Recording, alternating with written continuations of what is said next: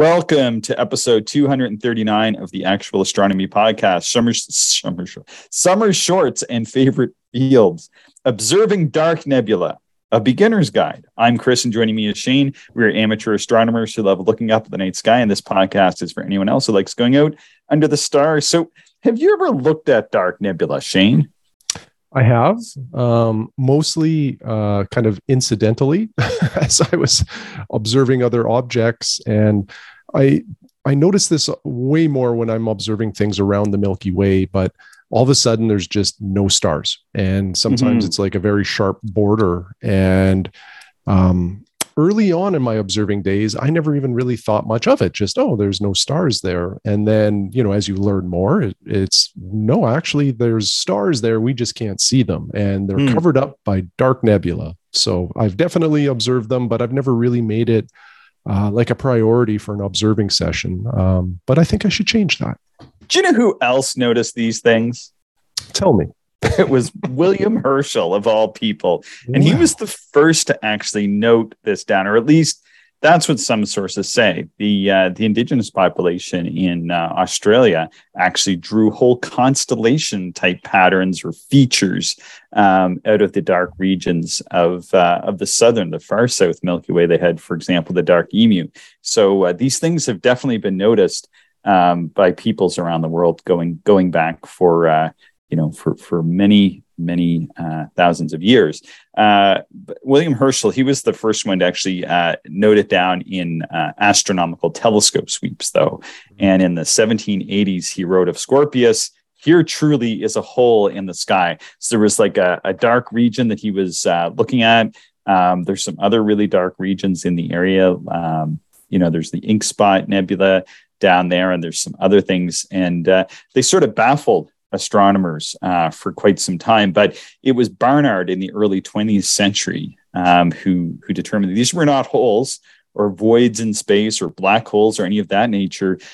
He discovered that they were masses of dust that are made visible because they were contrasted against the background star clouds of the Milky Way. And how he made this discovery is quite fascinating. He made it on a cloudy night. So he was trying to do some photographs. He had taken his Bruce telescope down to Mount Wilson. He had it set up and was photographing the Milky Way in the early 1900s. And the clouds rolled in, and he sat back and he was looking at the clouds passing over the Milky Way, waiting for them to clear off so that he could pursue photographing these voids or whatever these things were.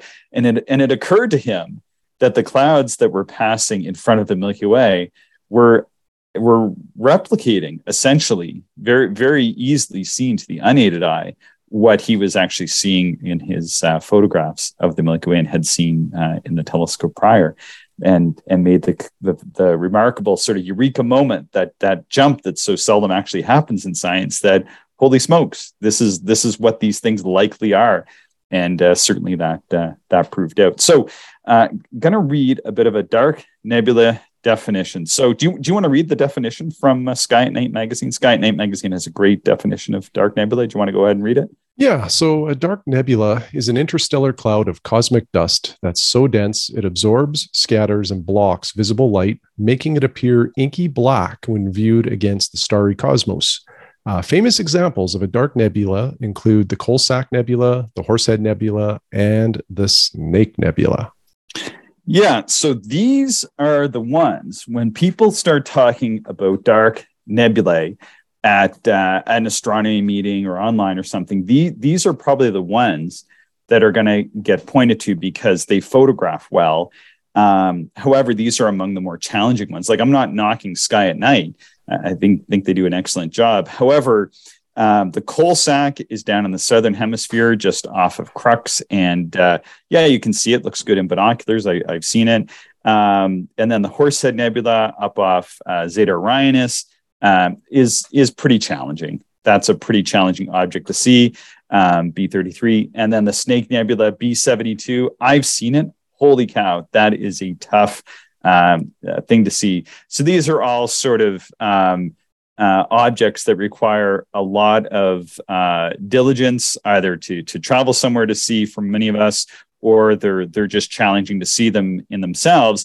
So they get this reputation, dark nebulae do, of being extremely difficult objects for people to take a look at. But it's actually the opposite that's true. These are some of the easiest things to see and really can enhance your observing. So, Shane, like the stellar magnitude system of the stars, we're familiar with like magnitude 1 through 6 and fainter and fainter. Mm-hmm. Dark nebula are rated on an opacity scale, where 1 is barely opaque, so it's pretty difficult to detect, and 6 is coal black. So when we're talking about these, we want to look for ones that have an opacity of 6, or that are very easy to see in the nighttime sky. And the easiest one to see naked eye from a reasonably dark site, like my site here, I was looking at it the other night, is the Great Rift. Do you ever look at the Great Rift? Oh yeah, many times. It's impossible not to see it if you're in a dark sky and you can see the Milky Way.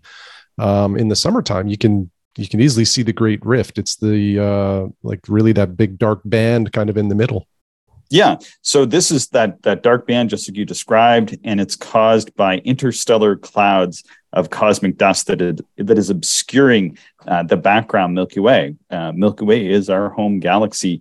And from our perspective on Earth, what's happening is just like where Barnard was seeing the clouds in our atmosphere between he and the Milky Way beyond, we're seeing the exact same thing, except not in our atmosphere. These clouds are way out there in space towards the core of our Milky Way. So what's happening to you as the observer is you're basically looking at Milky Way star clouds, but there are dark clouds in between you and those star clouds beyond. So once you get this trick down of actually seeing these for something in themselves, like when you look up and see that Great Rift as this, this makes it easier to actually see dark nebulae. And I think that's where people stop. They just sort of recognize, oh, it's the Great Rift. And some people may think about it being, this material, or they may just assume that there's no stars there because there's a void or it's just vacant of stars for one reason or another. They haven't given it much thought. But once you actually start to absorb that information,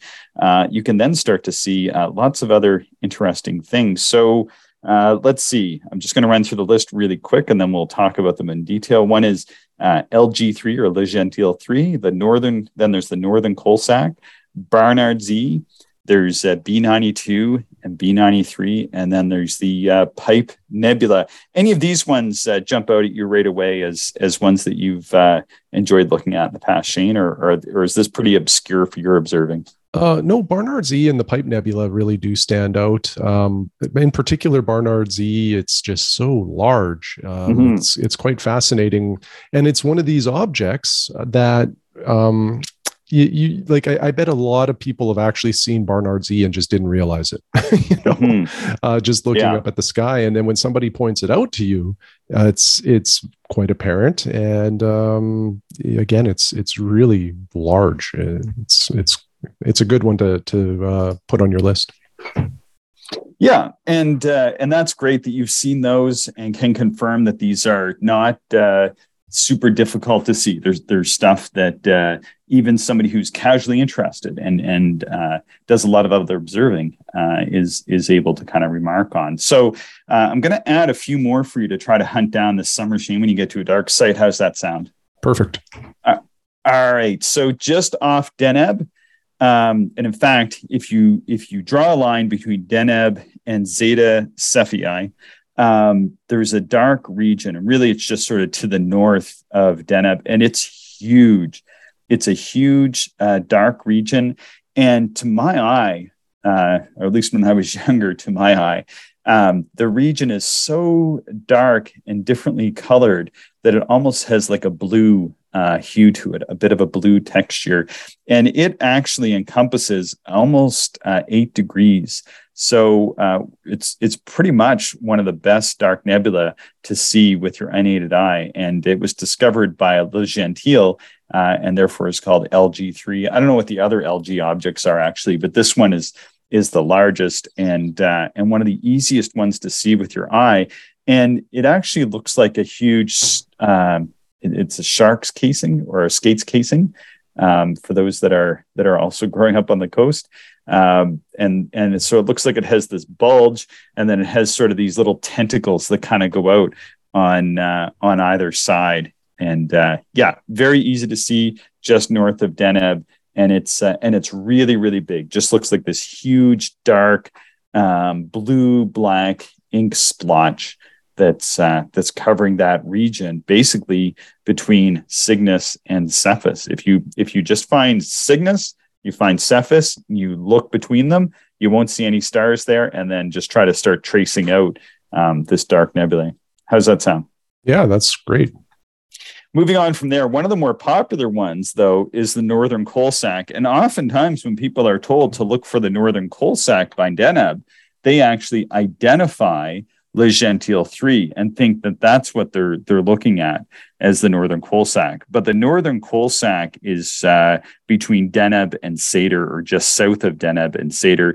And it's much smaller. So you can actually fit the Northern Coal Sack in between the field of view. Like, it's right in the field of view of your low power, like 7.5 degree binoculars. And if you know where the North American Nebula is, you can sort of pan over that, and that forms the North American region, and the Pelican region form like sort of one edge of it, and then the other edge is formed by some of the I think it's called the butterfly cluster. It's an icy object around Sator. And then you have sort of Deneb, and then some other brighter Milky Ways down towards Genna there in Cygnus. So that's another region that is excellent binocular dark sky hunting grounds. Did you ever look at that region through your little binoculars? Not through, well, probably at some point, I guess, through binoculars, but I do spend a lot of telescope time in that area. And we should say, I've made up little finder charts for a lot of this stuff. I don't know why I decided to do that, but I did. So maybe these can be sort of put out in our notes section. How does that sound? Yeah, we'll post it on our website, actualastronomy.com. And if you want, you can also subscribe to our mailing list. And all that does is you get notification when we post show notes, because we don't always post them. But for a lot of these episodes where we're talking about objects to observe, we'll usually include either the list or finder charts. So definitely check that out. So the next object we talked about briefly already, which is Barnard's E, and Barnard's E is a dark nebula region. It's actually called B142 / B143. It's like two little regions, and it's really cool. So E. Barnard was the person who really began sorting out the business of the dark nebulae, and then one of the sets that he found form like basically a backwards E in space. And so I always thought that was really, really neat, very coincidental. And it's also super easy to find. So all you do is you find the bright star Altair, which is in the bottom of the summer triangle, and just above and to the right or to the northwest of Altair is the orangish Terra Z. And Barnard's E is just a little bit, say maybe about 2 degrees to the west of Terra Z. And through little binoculars from a reasonably dark site, it's very, very easy to see Barnard's E. Yeah. All right. Sorry, go ahead. No, I was just going to say that's one of my favorites. Definitely check that out. Yeah, it looks like you're making some notes there. I was like, what's happening to my notes? All right. Next, we're moving on to the small Sagittarius star cloud. So we talked about this as one of the star clouds to take a look at when you're scanning the summer Milky Way. And of course, lots of people are going to hunt that down as their Barnard object, or they're going to see it as their as their Messier object when they're doing their Messier list. But there's actually a couple Barnard objects right there in the Sagittarius star cloud, and they are B92 and B93. It's almost like someone went and drizzled some black ink over top of the Sagittarius star cloud. So the best way to see these is probably through like a decent 4 to 5 inch refractor, or a 6 to 8 inch reflector, maybe up to a 10 or 12 inch reflector. You want to keep a reasonably wide field of view, and then just scan over the Sagittarius small Sagittarius star cloud, M24, and you'll start to run across these dark splotches and lanes. I think one of the splotches is 92, and then the one with the lanes running down is 93.